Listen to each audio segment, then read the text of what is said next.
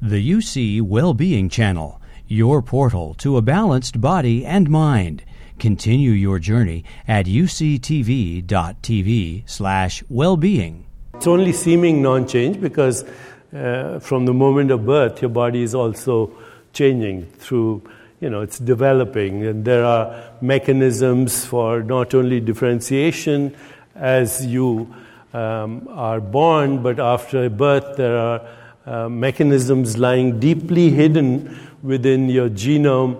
As you know, only 2% of DNA is coding. So the rest is now called intergenic, where there are mechanisms for regulation, for when puberty will come, when senescence will start, and the whole life cycle will repeat itself.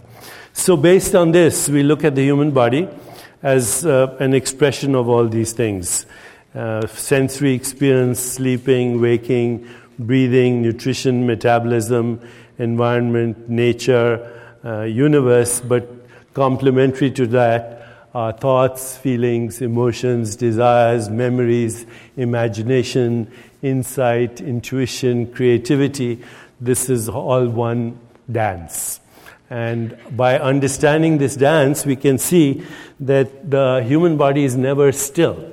So when we look at biological mechanisms in terms of molecular biology, we're actually not fully understanding the deeper activity that is constantly in motion.